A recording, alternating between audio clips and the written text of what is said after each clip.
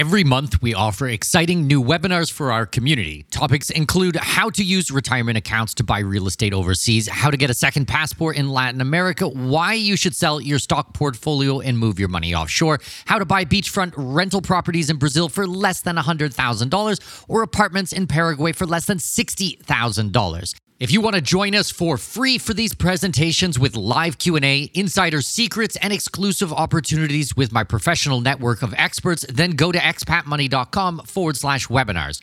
That's expatmoney.com/webinars to register for free upcoming presentations. expatmoney.com/webinars. We all dream of seeing the world, but the realities of living somewhere outside your place of birth can be daunting to say the least. Welcome to the Expat Money Show, helping you make the most out of your overseas career through conversations with successful expats on investing, entrepreneurship, self-improvement, and continual education, all while sharpening your financial acumen. Now please welcome your host, with over 20 years of overseas experience, Mikkel Thorup.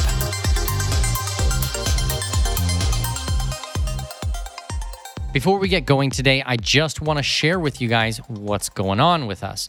So recently, we just released our new school. It's called Expat International School of Freedom and Entrepreneurship. I actually partnered with a previous guest on the podcast. His name is Michael Strong. He was on episode 115 of the podcast, and we became fast friends. I really love the conversation that we had together, and we started talking on a regular basis and decided to actually build an online school together. So if you guys have been following me for any length of time, then you probably know quite a bit about my pretty crummy experience going through school when I was a child. And you know what? I don't want any other kids to go through something like that. So education is a big passion of mine. I think that if you see any of the episodes over the last 5 years where we talk about education, I think that really comes through. So if you have kids or grandkids or nieces or nephews or even friends or neighbors who you think might benefit from this, I want you guys to go to expatschool.io to find out more information. The school is going to be completely virtual. It is not just some course online or watch a couple of videos or something. No, these are actual classes. We have a maximum of 15 kids per each class. Now think, when I grew up in Canada, we had 32 children in a class. I was talking to my friends the other day. Their kid was an expat in Thailand, and they had 42 children per class. How are you ever expected to learn? How is your child expected to learn in an environment like that? It's just not reasonable to expect. Really, all that ends up happening is the teacher is managing the kids the whole time. There's no teaching, there's no dialogue, and it doesn't make for a very good experience. So we're looking to fix that, as well as many other things in the expat space. So you guys can check it out at expatschool.io. We have programs that are currently up and running. We ran a beta program, and now we're doing continual intake. So if you have kids or grandkids or nieces, nephews, et cetera, and then they can actually join now. All you're going to do is go to the website, read about it, read about the programs and what we have going on. It's for kids ages 8 to 19. And then from there, you're going to be able to schedule a call with us, and we'll sit down and we'll discuss what is right for your family. If it makes sense for both sides, we'll offer your kids a spot at the school, and they'll be able to start that week. It is amazing. No more mask mandates, no more politics that you don't agree with, no more virtue signaling. This is a school based on freedom and entrepreneurship, specifically tailoring the problems that face expat and international families. And even if you guys are not expats yet, then you can still check this out. So go to expatschool.io, and that's it. Okay, long intro, but important stuff. Let's jump into today's interview. Welcome. My name is Mikkel Thorup, and this is the Expat Money Show. Today's guest is an American expat currently living in Spain with his wife, Allison, and their dog, Coda. And yes, I am told Coda has a passport too. He's the head of Remote at Doist, a leading remote-first company and a contributor for some of the top work remote outlets in the world, such as Remote How, Repeople, Future of Work, and others. After calling half a dozen countries home, Chase is passionate about making location independence the new norm and helping others step into a life beyond borders. Please welcome to the show, Chase Warrington. Chase, how are you? Hey, Mikkel, I'm doing great. Thanks a lot for having me. My pleasure. I am happy to have you here. Why don't you take a minute and kind of walk us through your backstory?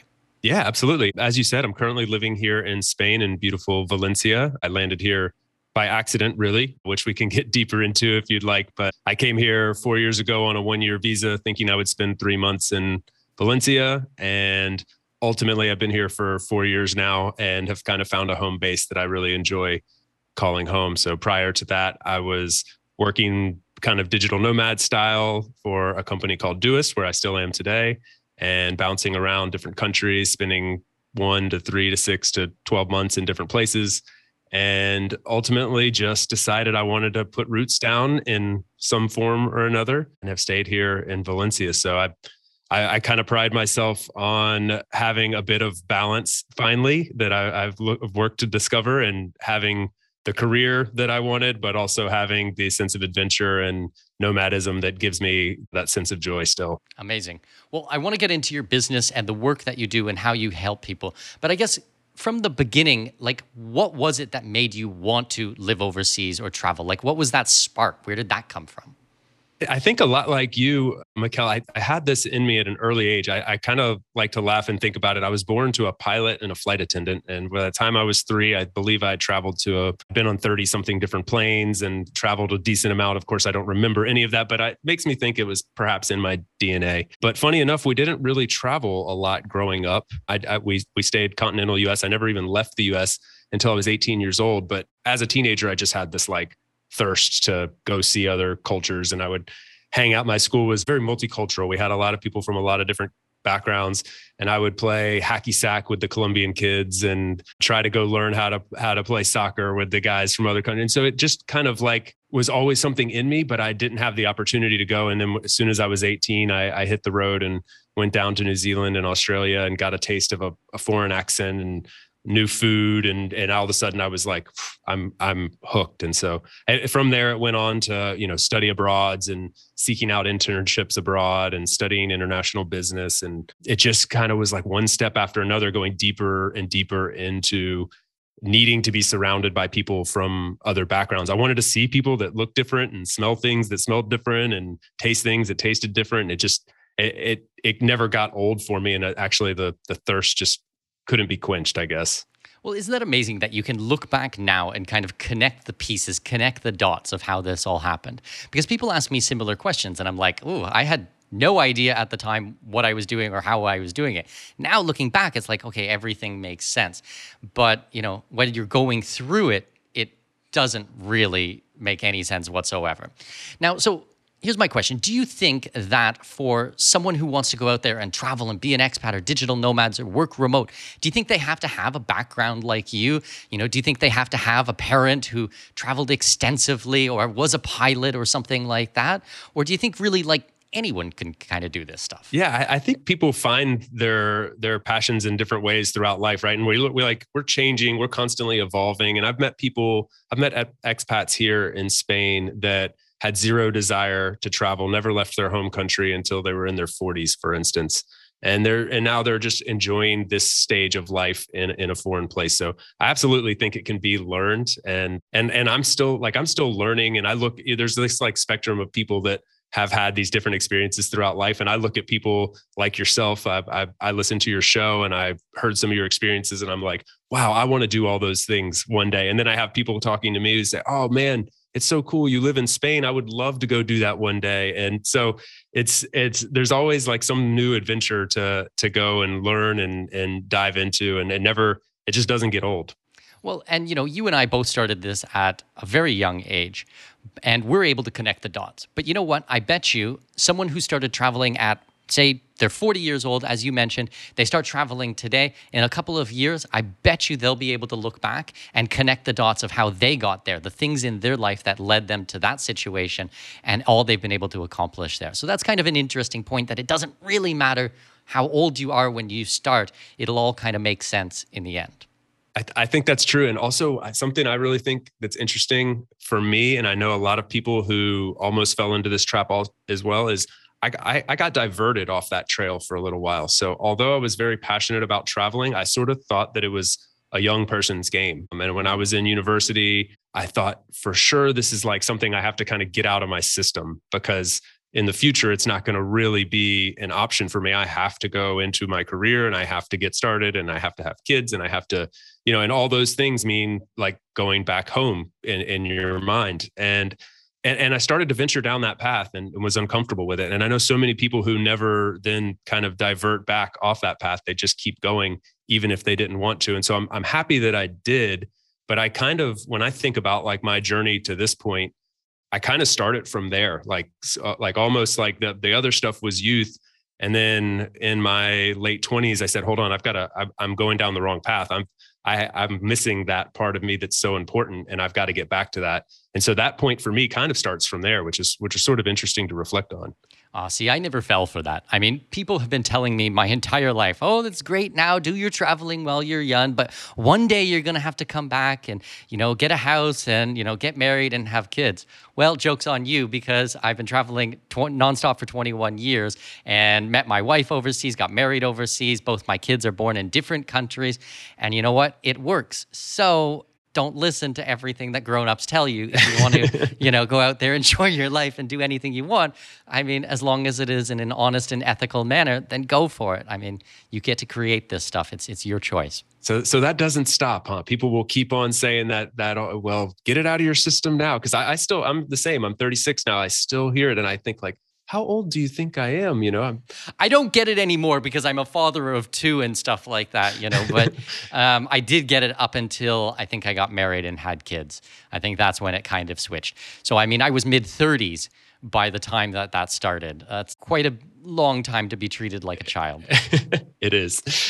Yeah. It's funny. People do have sort of a path laid out for you that they think everybody's going to follow. And when you divert from it, it's interesting for people to try to swallow that pill. Like, you're going down a totally different route, but okay, let's see how long this lasts.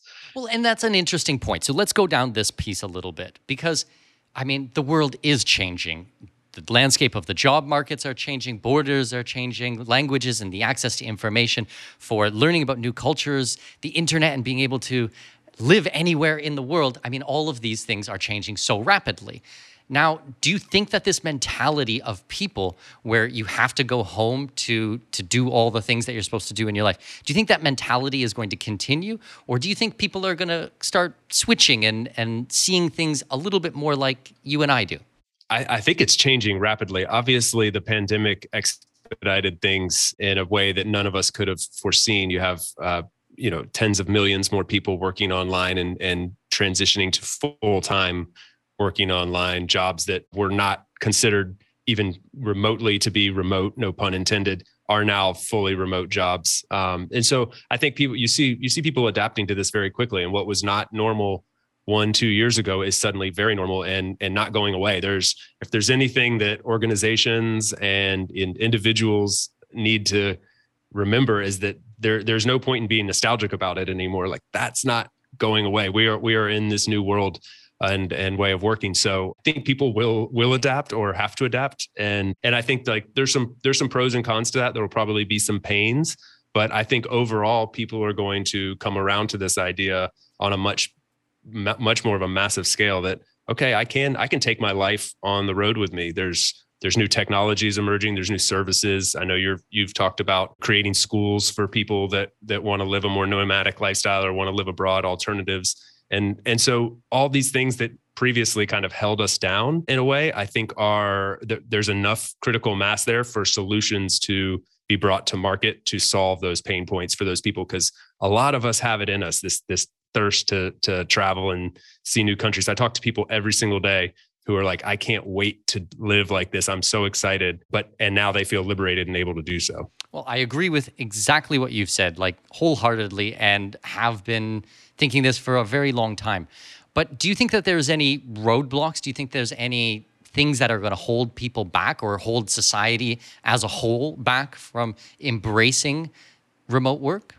I do. Well, what I think is going to happen is I think we're going to go through some cycles and evolutions here with remote work. So one of the big ones, what the narrative around remote has sort of changed in the last 2 years. But even since everybody went from like hitting the panic button to, okay, we got to figure out remote work and how to make this work, right? So organizations across the world and individuals are going, I don't really have a choice. I just got to figure out how to make it. Everybody get a Zoom account and a Slack account, and let's figure it out.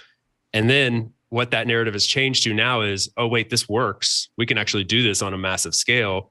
People can have their flexibility and freedom and more time with family and less commute time. There's tons of benefits here. We figured out how to kind of do it as an organization, but now we need to transition that to how do we optimize this for the long term? And so there's a big gap there from where we are now we're still kind of hitting the panic button, figuring out how to do it, to optimizing and that's rewriting best practices. That's thinking about what tools we use. That's rethinking the way office space is used. There's so much that goes into it. So I think it'd be ridiculous to think that there's not going to be some heavy friction there. But I also think that the light at the end of the tunnel is bright enough to draw people down. And so I think we're going to roll right over those speed bumps for the most part. And I don't think there's a reverse here. Well, and I asked this question a little bit because I was reading in the news recently that Google just acquired some of the most prime real estate in New York. I think they paid something like over $1 billion for it. All of these big companies are scooping up real estate in prime locations. And I'm like, these tech companies are buying real estate in depreciated locations, and the rest of the world has gone remote. Like, what do they know that we don't know? My business works very well remote. I mean, I'm not Google, of course. I mean, I have a very small company. There's like a half a dozen of us that work for me, but it works for us now. I'm wondering if it will continue to work, if there's things that, we should be aware of or things that we should put into our heads now to be prepared. I do spend a lot of time usually going to conferences, going to summits, going to masterminds, and there is like an energy of being face-to-face with someone. Now, you and I, we're on Zoom right now, and the technology works perfect, and it streams, and it's, you can see me and I can see you, and it's a real conversation. And we'll sit down and we'll talk for maybe 2 hours. But that's a very different example than your office is just down the hallway, and I just come and knock on you because I have something that popped into my head that day. I mean, we set this call up probably almost a month ago, to sit down today. So it's these weird dynamics and trying to understand, the best way to go forwards, what we can change, what we can control, what we can't control, how do we moderate that, all of those types of things. So that's not really a question, but maybe a comment on it. It's a wonderful comment because I don't claim to be Google either. They probably do know, they definitely know a lot more than I know on a lot of levels. I do tend to think that there is no reverse to the remote trend. There just may be a tapering off in some ways, but I think more knowledge workers equals probably more of both, right? You're going to have some hybrid model set up where some people are in office, some people are remote. You're going to have some fully remote companies like the one that I work for, which is just remote first. Everybody just location agnostic, right? Like you work from wherever you want to work. And then you'll have some, some that stick with the fully office remote model and go that route. But I do tend to think like you just have a growing population of people that are going to demand remote work, not see it as a perk anymore. When I never mind sharing that, when I was seeking location independence and remote work, and I made so many sacrifices, like I kind of sacrificed the career for remote in a way and sacrificed the big paycheck for location independence. And that was because it was a perk at the time, not something you expected. Like you would expect a 401k from a US based business, right? So that was not the case with it. And now it is becoming the case. And companies that don't offer 401ks and companies that don't offer remote don't seem so attractive to a lot of people. So it becomes like more of a necessity. But I'm interested to see what that office space for organizations like that, like how they use it. Does it become like the beautiful like hybrid setting where people can come and work from there? I have a friend that works at Google and he works remote, but he loves to go to the office like 1-2 days a month. And it's perfect for him. So it'd be interesting to see how that goes. Well, I'm thinking for my business, what I might be doing is holding like small retreats or something like this, maybe on a quarterly, maybe twice a year or something like that. And even if I have to pay for my staff to fly over or something like that, having something in person, I think there is going to be a lot said for that. I mean, I've been remote for many years now, and I love remote, absolutely. I mean, I have an office at home and I work from home, and that allows me so much freedom and flexibility. But yeah, it's that marrying of the two. I think that will be interesting going forwards. And I think that the companies that have this type of a balance and understand the strengths on each, I think that they're really going to excel. I think that if you're, so indoctrinated to just one way, it's going to be challenging. I 100% agree, Mikkel. And actually one of the things I'm most excited about, I'm just migrated into this new role called head of remote at Doist, and it's about half of the role is about creating and cultivating the human element of remote work. So I'm very much so a people person. I enjoy being around humans, but I work remote. And how do I marry those two things together, both in terms of not just in terms of bringing the team together. So we do a team retreat. We have about 100 people in 35 different countries. We bring them all together in non-COVID times to a co-located place once a year. And then we do what's called mini retreats, where we bring people, like the individual teams, to a place about 6 months later. So that means every 6 months you're in a co-located place with your teammates. But not just from that standpoint, there's also ways to cultivate that human element in virtual settings and asynchronous settings even, and also via the way you offer your perks and benefits. We offer for instance, I go to a co-working so I can be surrounded with other people, and the company pays for that. We reimburse people to go travel if they want to go meet up with one of their teammates. So there's ways companies can do this. They can still take all the benefits of remote and then give back the sort of sacrifice, which is the human part. So how have you found remote workplaces? This is not something that I have a lot of experience with myself. Like I said, I always do the home office. I'm curious, what's your opinion? I've heard negatives, I've heard positives, I've heard there's a lot of drinking and partying afterwards. I don't know. What do you think? I think probably everything you've heard can be very true. And for the most part, I'm not a huge fan of co-working spaces. I found one here in Valencia that I absolutely love. I have a dedicated desk. These are some key differentiators. I have a dedicated desk. So my monitors are there. I have pictures of my family, and it's mine. I go there and it's like my place where I go to do work. So as opposed to some other places where, you walk in and you have to find a desk every day and you're packing and unpacking, and maybe you have to meet the new person next to you every day because that person's constantly changing, or the people around you change. Sometimes it's loud, sometimes it's not. At the place that I've found that works for me, it's almost like a regular office. There's 40 people all at their dedicated desk, all doing their own individual things. We respect each other's space, and that works a lot. And then there is the social element. Yeah, we occasionally do a paella rooftop party or a sangria making class or something like that, which, especially when you first move somewhere and into a foreign country, it was the source of my social life. Actually, I mean, my wife and I moved here, and we didn't know anybody, and it became the source of our social life. And some of our best friends to this day we met in the co-working. So it worked out well in this case. But I've tried plenty that I did not like. Yeah. So I think that you've hit some important points on there. Having your own space, for sure, I think would be a huge plus. I mean, I'm kind of the worst digital nomad. I can't just take a laptop and just pull it out at the middle of an airport and just start working. I mean, I've got a second screen, I've got a proper keyboard and a mouse, I've got a whole ton of computer equipment. Right now where I'm recording this, I have 3 monitors in front of me. They're 24 inches. They're up on a stand. I've got my podcasting gear. I have my expensive microphone.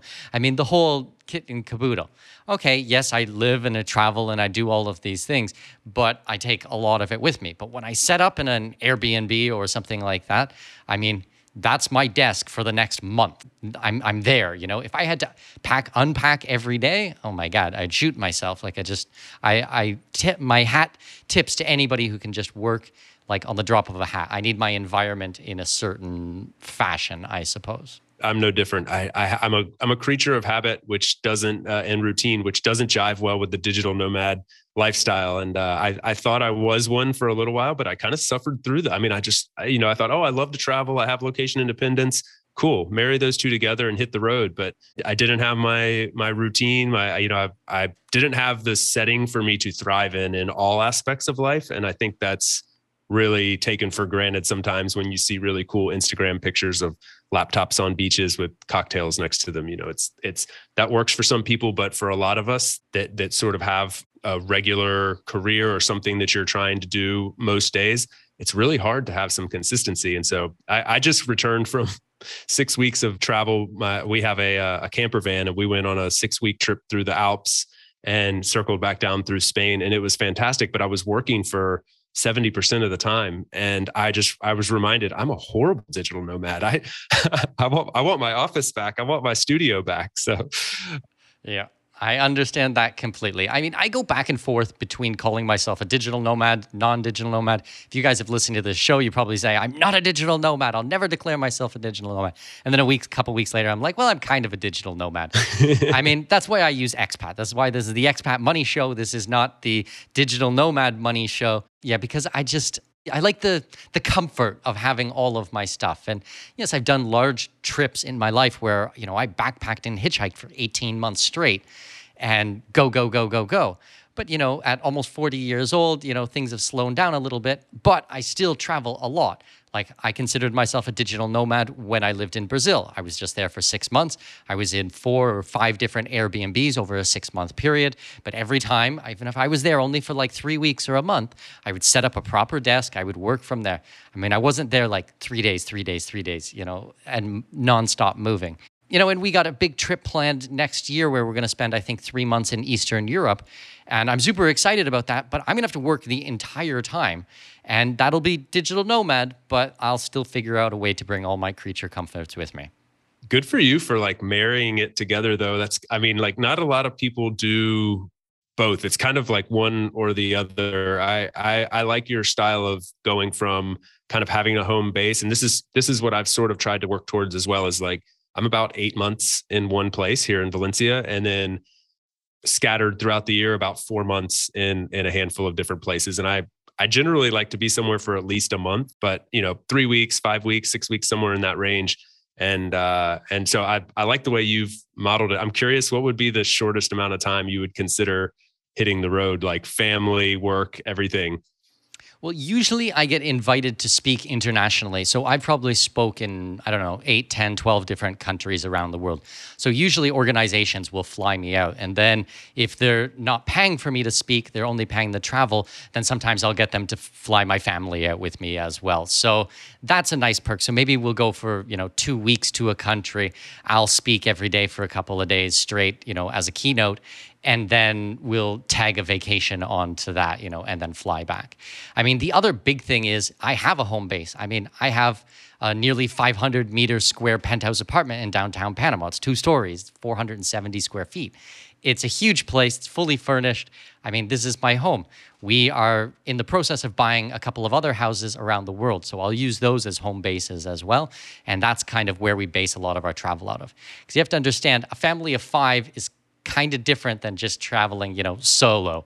So you have to think a little bit ahead with like kids and toys and bathing suits and all kinds of stuff that, when I was in my earlier years, I just didn't need to think about. But I mean, I keep making it work. And this is kind of a circle back to our previous topic about, do you have to grow up and go home to do these types of things? It's like, no, I'm just constantly modifying and staying up to date and being flexible and changing things as my life change, because I will never stop traveling. COVID, war, I don't know. I don't know what's going on in the world right now. I'm going to keep traveling.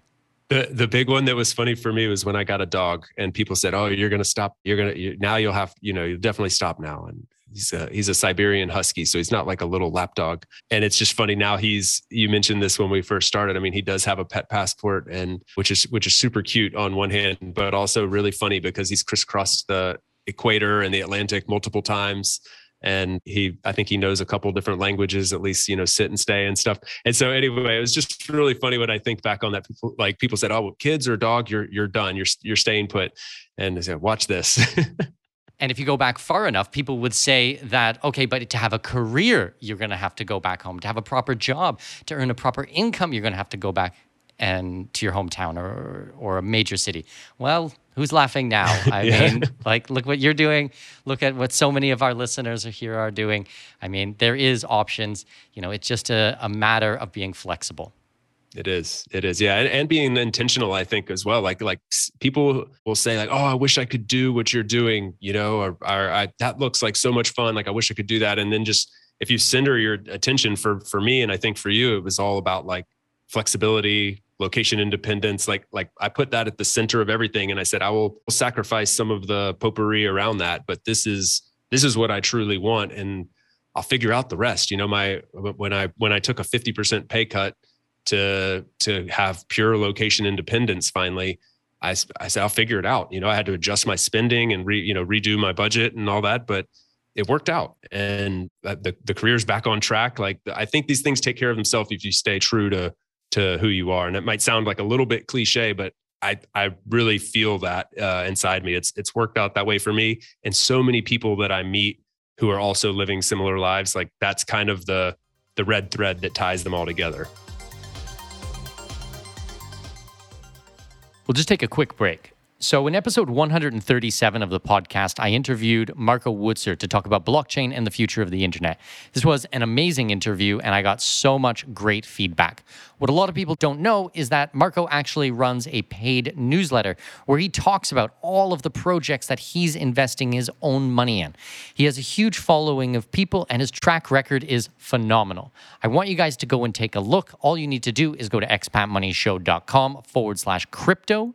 Follow along with the professionals. Don't try to do this your own. If you're already trading crypto, then get the best analysis and information out there. All you need to do is go to expatmoneyshow.com/crypto and make sure to check out our interview with Marco Wutzer. Okay, that's it. Let's get back into today's interview. Well, how do you feel when someone tells you, oh, you're so lucky to do this, Chase? You're so lucky. How do you feel when someone says that to you? It's not a great feeling, because it's sort of like what is the proper response to that, And I just always think the same options are available to most people. It would not be correct to say to everybody, because there are some restrictions, and some people are not afforded the same opportunities. But in general, the people that I would be having that conversation with generally had the same opportunities. So if they truly wanted it, they could have it too. So I always struggle with that. When someone says that, I always wonder, like, I don't know what to say to you. I don't know if you have a good answer, because I know you get it as well. I get it all the time. And I used to get it even more when I still associated with people who don't really travel. Now I think most of my network is all location independent digital nomads, expats, professionals who have their businesses or work in the offshore space.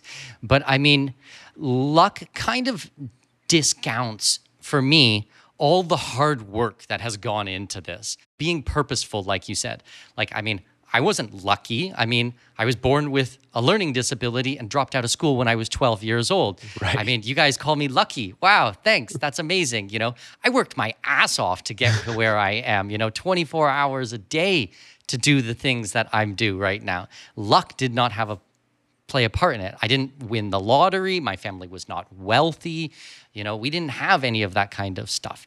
So I think that people have to understand that really what it comes down to is sacrifice. If you make a sacrifice in your life to get the things that you want, well, then you're going to be propelled forwards. And if you decide that everything is out of your control and you need to wait for that golden lottery ticket, well, then probably nothing is ever going to happen for you. For me, personal responsibility is so massively important. I create my own destiny, my dreams, my family situation, my life, all of these things. I created it. I built it with my own two hands. And to say someone is lucky for that, I don't know. I don't know about that at all. I agree with you. You said it much better than I could, but I could not agree with you more. And I know in the community that you have around the show, I would imagine there's a lot of people that feel the same, because it is the Expat Money Show. There's people in this network and in your community that have a thirst for or a knowledge of the business environment, wealth, the things that it might take to actually create a quote unquote real life, while also incorporating the expat, digital nomad, life abroad sort of thing. And so they know that it takes some effort, it takes some sacrifice, it takes some investment in learning. And, I joke, like, just the simplest thing of renewing my visa here in Spain is something that most people probably don't want to do. It's not a lot of fun. It's kind of a pain, but like it's what serves the lifestyle that I want to live. So I'm willing to go through with it and make that sacrifice. It can be expensive, time consuming. It can feel like you're beating your head against a wall, but these are the things you have to do to live this life. And as you said, quote unquote, get lucky. Yeah, well, I think that bureaucratic work is no fun. I do a ton of work in immigration stuff, and I hate working with governments, but I want to travel. Like we said, I want to have multiple passports and, have the opportunity to live and work in different places. So it's like, I mean, you either play the game or you don't play the game. But I mean, sitting around and complaining about it's not going to help anybody. So, but Spain, I have heard that Spain immigration, Spain bureaucrat, and the tax situation there is pretty rough, pretty arduous. It is. Yeah, it is.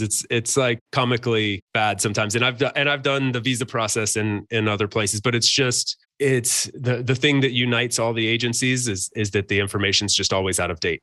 And so there's just nothing is ever consistent. Offices get closed and moved, and there's just and I don't think that's unique to Spain necessarily. It's probably true in a lot of places, but there's a big expat community here, and it's a common joke that in the mail system. Well, let's talk about Spain a little bit, because I've been to Spain, I've traveled through there, I've ate the food, I met the people, I had a great experience. What's it like living as an expat there? I'll give a little bit of context. So I came to Spain after traveling through a couple times as well, and had explored a lot of it, particularly the South. And I loved the country, but I hadn't found my place yet in the country. I really liked being down in Andalusia in the South, and the pure culture. I mean, that is like it's like if you're in the US and you go to Texas, you're like, okay, that's what I envisioned when I thought of Texas. That's Andalusia in Spain. So I'd spent a lot of time down there. I really loved it. It was fun. It was like great places to visit, but I couldn't find the place where I would want to live. And my wife and I were looking for a place to come. We wanted to come to Europe, and we were hoping to just come spend a year in Europe and not have to bounce in and out of the Schengen. So we found this visa that Spain said, you can come, you can live in Spain for 1 year. And it seemed like it would all work out. So we said, okay, we'll go. We asked a couple Spanish friends, where do you guys think we should live?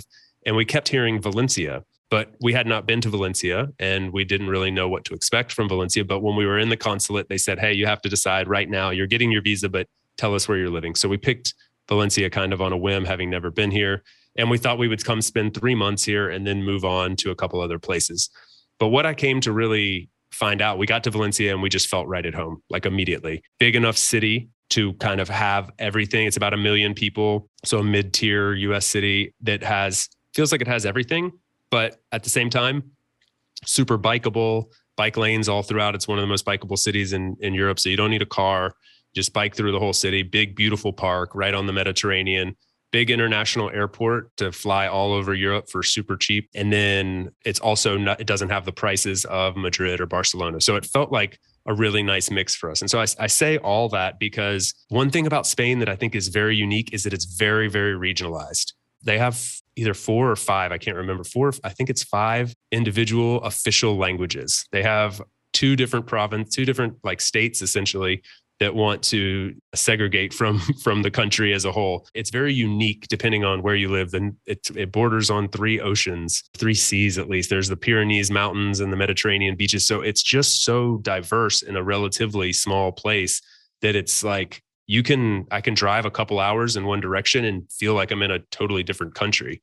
And so that for me is like one of the things that I really love about living here is that I legitimately feel like I'm living in a couple different places. And Valencia feels like such a different place than Madrid or Andalusia or Galicia or whatever part of the country you want to go to. So that's kind of like the glue that keeps holding me here, I guess. Amazing. And so most of your friends that you've met there, they're Spanish, they're expats, they're digital nomads, foreigners, locals. What's the mix there? I would say about 75% Spanish and 25% expat, and most of those expats coming from other European countries. There's a lot of Dutch here in Valencia in particular. There's like 23 flights a day between Valencia and the Netherlands. So you have a lot of Dutch here, and there's not a ton of Americans in Valencia. There's not a ton of, we have some Australian friends, some British friends as well. But yeah, it's got a very local feel. Like when you should speak Spanish here, for instance. Like it's not one of the cities where, just speaking on Valencia in particular, it's not one of the cities where if you don't speak any Spanish, you're going to be 100% comfortable. You should be able to speak some Spanish. You'll get by without it, but it feels important to have Spanish. That's not the case in a lot of European major cities. You can walk in and speak English just fine. So, but there is an expat community, but I'm not super tapped into it.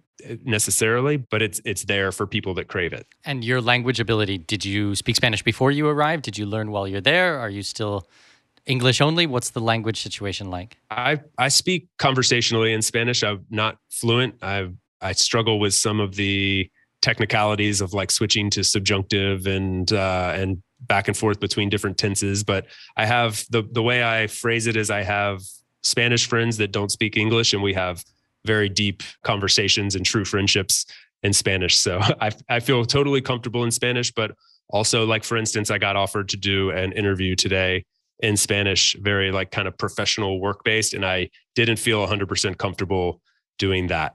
And so did you say yes or you said no? You did it and felt uncomfortable, or you said no and felt comfortable? I said, no, gracias.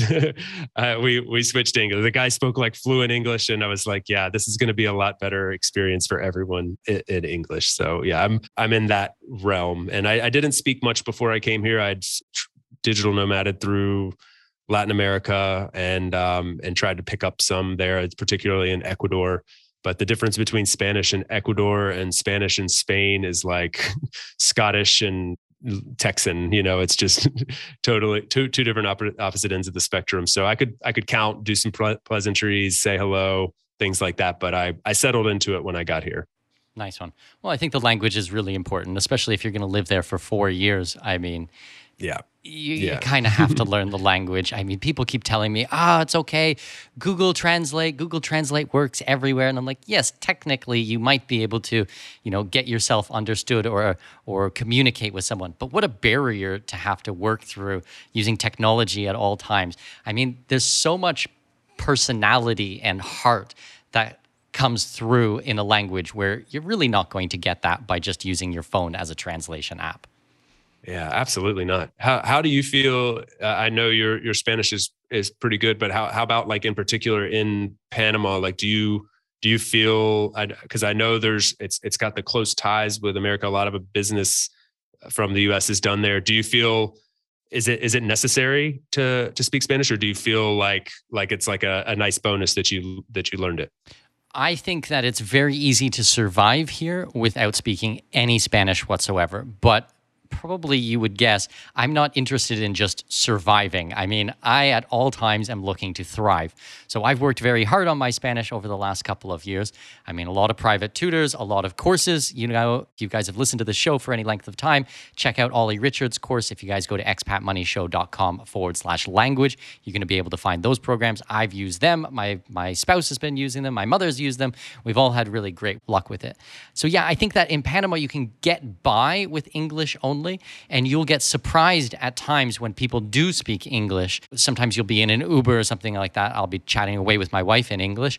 And then all of a sudden, the guy will ask a question for directions and he turns around and speaks perfect English. And I'm like, maybe I should have been a little bit more careful. Was I talking about something private? So you can't assume that people don't speak English here.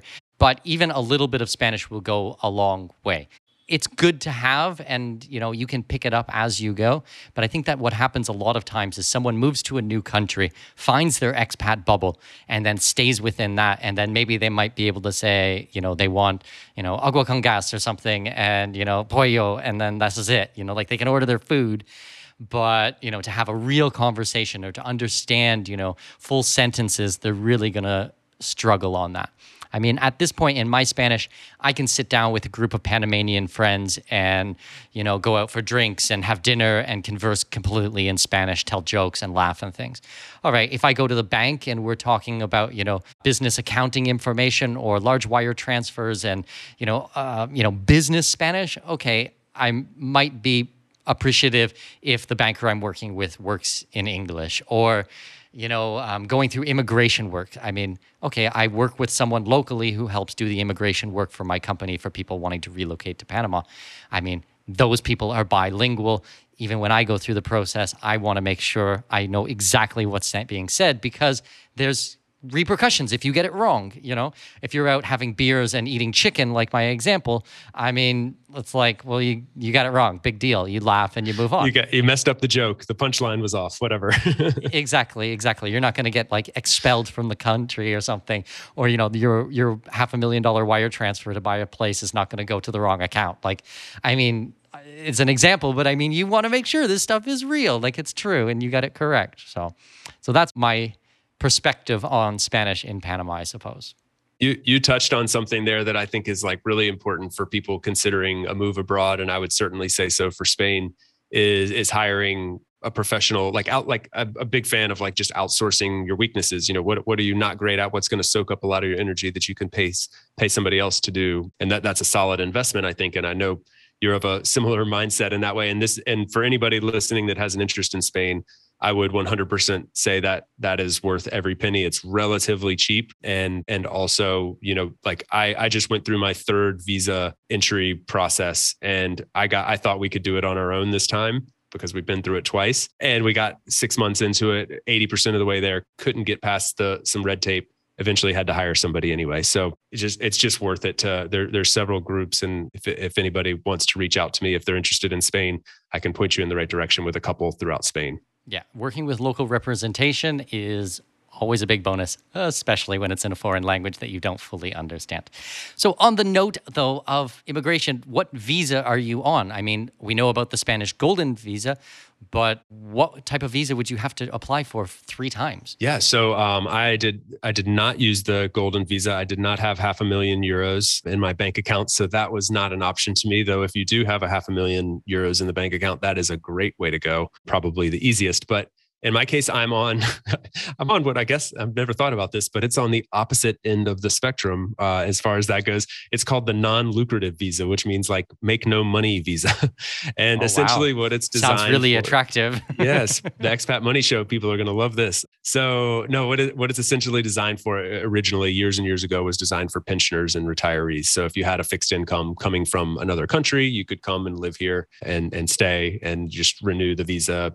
As long as you're investing money in the economy and you're not taking a job, you're not allowed to work. That's the big kicker with this one. But if you're working remotely from, your income's coming from another country, then obviously it applies to you too. So you just have to prove a couple things like fixed income, showing bank records of continuous deposits and access to funds if needed, health insurance, that you're not crazy, that you're not a criminal, yada, yada, yada. And you're allowed to come to Spain. The kicker, though, is that they are introducing a digital nomad visa as we speak, which is designed for knowledge workers and remote workers. The non-lucrative obviously was not. It was just old and happened to apply to the new way of working. But they're trying to introduce a new digital nomad visa, which is great in a way because it's designed for the actual use case that someone like myself is in. And a lot of people here, I know tons of people on the non-lucrative here in Spain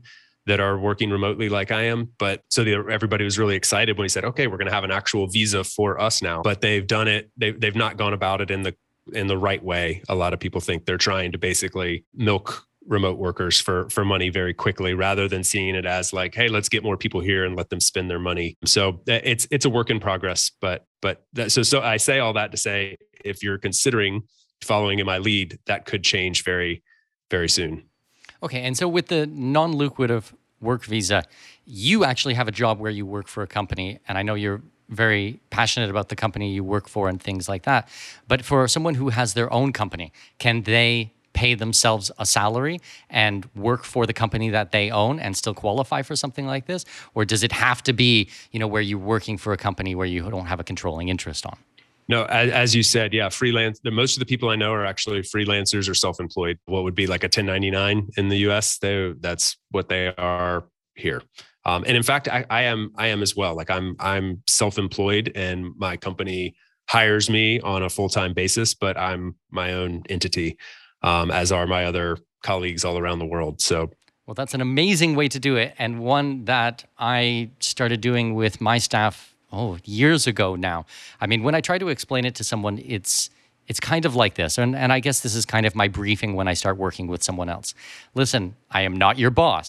I'm actually your client. You don't work for me, I work for you. Like, this is a completely different relationship. You might have only one client, and that client is me, and all of your time is going to be dedicated on this, but I don't tell you what to do. Your job is to actually make me happy and to add value. So if I pay you $50,000 a year, you're actually supposed to make me $150,000 a year. And having this shift in the mindset of people that you work with is really, really good, because they're constantly trying to make sure that they don't lose their one and only client. They're going to be pretty crummy business people if they get one client and they lose that client, you know?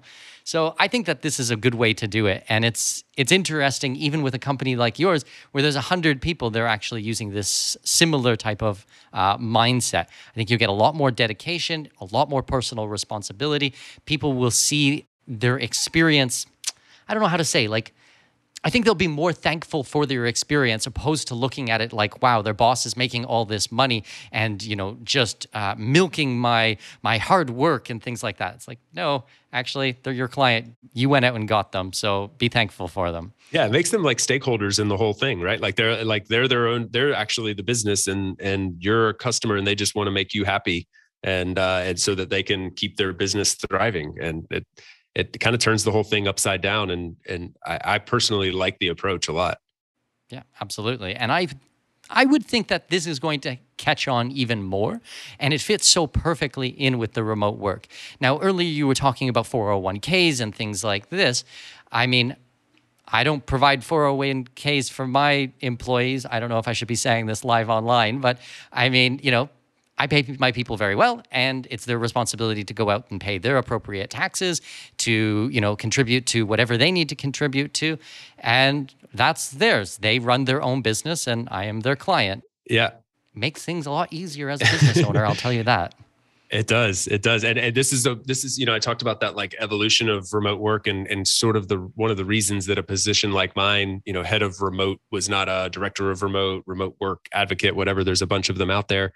This didn't exist that very long ago, you know, and it's one of these it's one of the reasons that it does exist is to kind of take this next step in the evolution of how to make remote work function for teams. So for us, for instance, like providing 401ks, that sounds great for our American employees, but what about the ones that live in China or the ones that live in Italy? Or they're like, why would I need a 401k? That does nothing for me. Or how do you get enough critical mass in one country to provide health insurance plans for everybody? And what about the ones who say, I pay 58% taxes, so I have health insurance covered? I don't need that.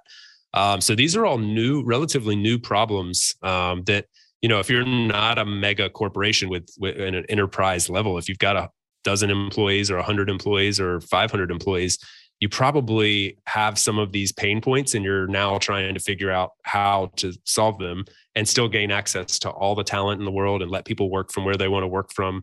There are real problems. These are those friction points that are, you know, kind of going to be the things that I'm trying to help solve for our organization and hopefully for others. So yeah, I mean, for me, it's a lot of fun. It's like that's the challenge, and that's the exciting part. If someone's listening to this today and they're facing some of these problems, what are the things that you've had to overcome? What could someone learn based off of your experiences? Yeah, so there's a lot to digest, because there's the very interesting thing is that because there's this critical mass of companies that have gone remote now, following that, there is a supply of products and services being delivered to solve those pain points. So before, there just weren't enough remote first companies to really worry about how do you hire 100 different people in 35 different countries. Like, really, how do you go about doing that? Because there's employment contracts, and in certain places you have to, what happens if someone slips and falls at home in Uzbekistan? You know, what are the laws like there? So you have to like consider these things, but there wasn't enough critical mass for people to really be concerned with it. And now there is. And so people are developing products and services and coming up with ways to solve these things. So one of them is the title of the companies, or the area that they work in, is called employer of record. And I'm sure you're familiar with that, but basically these companies that are emerging to help other companies hire all around the world and go through all the logistics and steps that they need to do it legally in each country. And then on top of that, perhaps provide medical insurance, health insurance, 401ks, investment plans, childcare, things that would be normal to somebody in their individual country. So this is just like one of the things that is emerging and that somebody could look into to say, how do I solve those needs? An employer of record would be one of those. Okay. I've worked with programs like Upwork for years and years and years and found a lot of my people. And I've found some really fantastic people and I've found some really terrible people over the years working on there. It's been kind of throwing a dart at a dartboard kind of thing. And maybe you get lucky, maybe you don't. I don't know. Any tips on working with remote workers on, to make sure you're getting a bullseye more often than not? Yeah, I mean, I think so much of it starts with when you're hiring remote workers, you need to be looking for a couple things. One of them is excellent written communication, and that might seem very obvious, but really imagine trying to work with someone that you're going to communicate with 99% of the time. Maybe you do an interview with them face to face over Zoom. And you think, oh, this is great. Like we really get along well. But how much have you dissected their written communication? Because that's how you're going to do 99% of your communication. And I've interviewed some amazing people. I've looked at incredible resumes and CVs and cover letters. And then when you get into actually working together, you go, I cannot read this writing for every single day for the rest of this year. It's too all over the place. So you're looking for people that are succinct but thorough, that know how to get a point across in as few words as possible, who are go-getters and ones that can, set their own schedule, manage their own expectations. They don't need to be handed a lot of tasks. They need to be handed objectives and deliverables and then trusted to run with them. And so I think a great way to test this ahead of time is to do a test project. It's something that has helped me move from hiring lots of bad freelancers to lots of good ones, is offering a test project, offering to pay for it as well, and seeing how that goes before moving forward. So we'll often do like a blanket test project across 3 or 4 people that should take between 4 to 6 to 8 hours of work, and then see how that work comes back. And that's been very successful. Well worth the investment. So is that like a probation period where you'd actually bring them on, explain everything, and then they would do the project, and then if they did well, you keep them? Or it's like, this is part of your, I don't know how to say, like, this is a test, like a written exam, all this kind of thing? It's an interview. It's part of the interview process. So basically what we do, and so I've seen as the trend across a lot of remote first organizations, is that this has become part of the hiring process. It wasn't for us for a long time. We used to go kind of a more traditional route of cover letter, CV, interview 1, interview 2, offer kind of thing. And we inserted the test project early on, and we're not alone in doing that. And it's paid so many dividends. And so you don't do it at the first stage because you'd end up spending a lot of money on hundreds of candidates perhaps. But in our case, you filtered through and gotten through one interview, and we think, okay, we've got something here. Then we want to see how the work performs and the time frame that they can get it done in and things like that. But we're a very asynchronous first organization, so we don't expect a lot of quick communication. We're more about like, hey, you have this deliverable we need by the end of next week. Let me know if you have any questions. Otherwise, I'll expect it in a week, and we don't need to chit chat about it a lot in between. And so we approach the test project the same way. Okay, so give me an example of what a good test project would be, and give me an example of one which would be a lousy test project. Because I'm already thinking like, this might be a good idea for my business. I might snake this.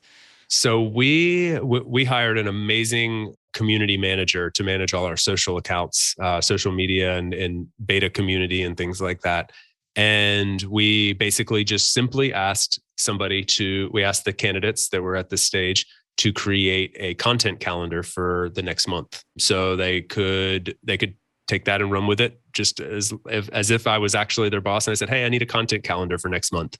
And it was very quick and easy to see which ones would shine and which ones wouldn't. The one that just blew us out of the water actually created all these images, gone above and beyond, created images, written out all the captions, researched hashtags, and just went and created this beautiful doc that she shared with us and said, that's our person. Like, let's expedite the rest of this. We've already seen what we can get from her. So doing something that's very practical, but also should take like no more than half a day to 1 day of real work is kind of preferable. Okay, amazing. Yeah, because I think if, they come back a week later and it's like, here, I put 30 hours into this. It's like, ooh, it might be good work, but, if you can't accomplish these types of things and within a deadline or, and you're paying on, I don't know how you guys pay, if it's on salary, if it's on hourly or project task based, but I mean, and the things could end up costing you 5 times as much or be 5 times as slow. So giving that type of a window, this should take you between 4 and 6 hours. Here it is. Very important. Talk to you tomorrow.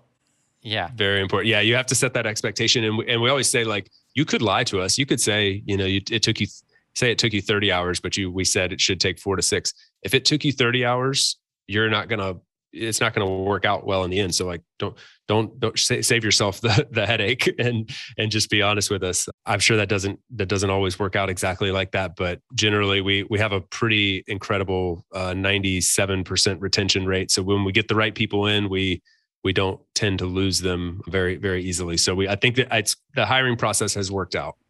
Amazing. So next, I'm kind of curious about technology. I mean, we mentioned before we're talking on Zoom, you mentioned Skype earlier. Is there any technology out there that people should be taking advantage of, or technology that you think is maybe like up and coming, something in the future that will become a norm, or something that's going to shortcut the process when you're working with people around the world for your business? There is, and there's some of me that's going to be biased in this, so I'm going to call that out completely to try to mask any tendency towards just plugging our company's own products, because it's not just about our products. It's more about a way in which remote teams are communicating. And I used this word earlier, asynchronous communication, but this is really like the cornerstone of how most remote and hybrid teams, the location agnostic teams, function. Is they're moving from a synchronous situation where we're all in the same place, we're talking face to face, where chat, even instant chat, where you expect an instant response. That's synchronous communication, the antithesis of asynchronous communication. So tools that lend themselves to asynchronous communication are the next step. And and technically any tool other than being face to face could probably be asynchronous. You and I could chat back and forth in Zoom if we really needed to, or in Google Hangouts or Google Meet or something. There's the old AIM. You can use that asynchronously and not expect an immediate response. But there's tools that lend themselves to that better. And this is emerging not just in like the written form, but also in ways like video, for instance. Products like Loom, Cloud App. There's a new tool out that I love called Yak that does voice asynchronous communication. So you're basically sending voice notes back and forth, but it also transcribes them. So you can actually have a searchable history. So imagine if you have a team of 100 spread across the world and you're sending voice notes back and forth, that could get a little messy. But with transcription, and really good transcription, you can actually search for any comment that's been made. So these are all evolving, and the thing that ties them together is that they're asynchronous in nature. Our company built a product called Twist, which is a team communication tool for remote teams in particular. We actually built it for ourselves because we were annoyed by Slack. We were running on Slack and we were like, this is great for like chit chat and writing back and forth and instant messaging. But for a team that's, when I wake up in the morning and I've got 700 Slack messages because my team in Asia has been working all night, that's not a great way to start my day. And we're also a productivity company. So we're real big productivity nerds. And like, we're losing like 2 hours a day each, multiply this out. This is bad business. So we built Twist with asynchronous communication in mind and remote teams in mind. And that's what we've been running off of. And now we sell it to other remote teams. And so again, the core of it is like, it's just everything centered around asynchronous communication. And I'm seeing that evolve with other tools as well. Well, for my company, it was emails. We had email going back and forth, like hundreds of emails of threads. And then we moved over to Telegram. And now I have different Telegram threads for everything. And that's working at the moment. But I'm kind of wondering, as my company grows and moves to the next stage and we start, we're hiring more and more people, it's like, are we going to outgrow these types of things that we already have? Is there technology out there that's going to give us an advantage? I mean, it's really interesting to see. And as you said earlier in the program, I mean, COVID has really sped up a lot of these types of things because maybe it was just a small subsection of the entrepreneurial space who was using this. Now it's like everybody needs to know how to use these things. So it's like jumped us ahead maybe 6, 7, 10 years.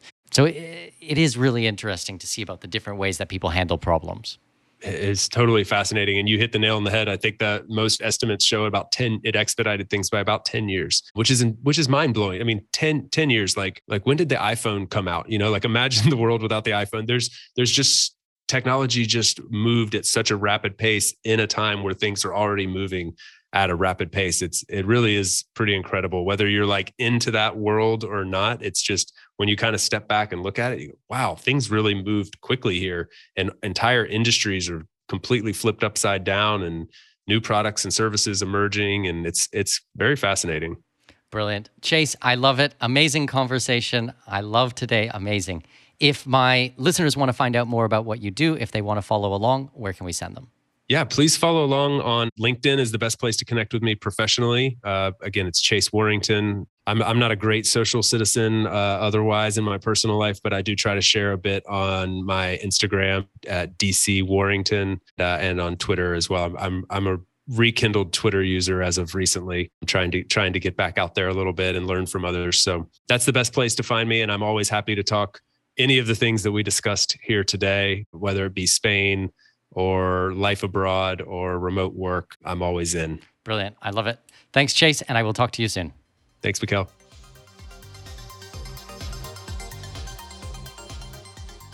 Okay, guys, I hope you enjoyed the interview. I certainly had a ton of fun recording it for you.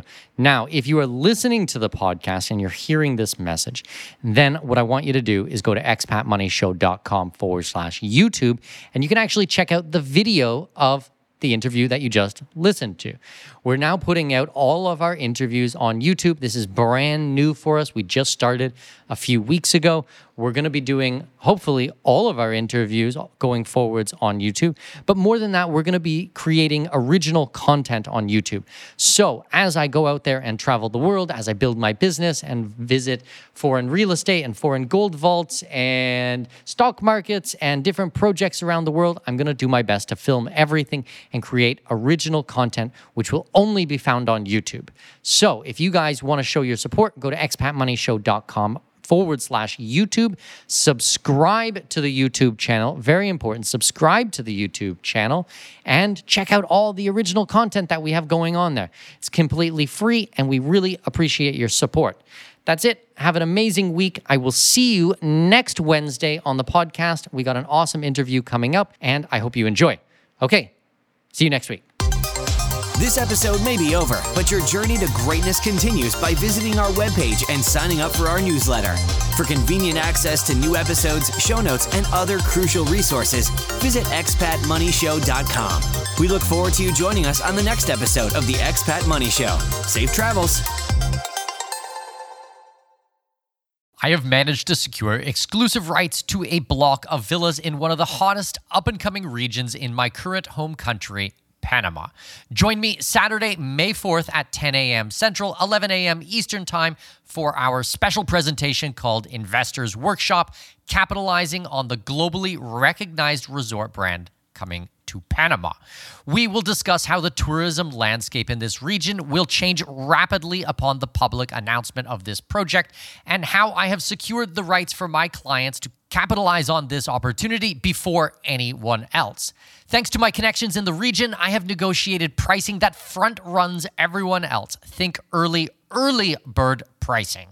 From gourmet restaurants to vibrant clubs, poolside activities, and even live bands, this resort is going to pump some serious life into the region. But this isn't what excites me or what should excite you either. The exciting part is that these world-class amenities and top brand will attract tens of thousands of tourists. Tourists who will fork over top dollar to stay at our investment properties. Register free at expatmoney.com/webinars. That's expatmoney.com/webinars to register for this free real estate workshop. See you on May 4th at 10 a.m. Central Time. That's 11 a.m. Eastern Time. Go to expatmoney.com/webinar.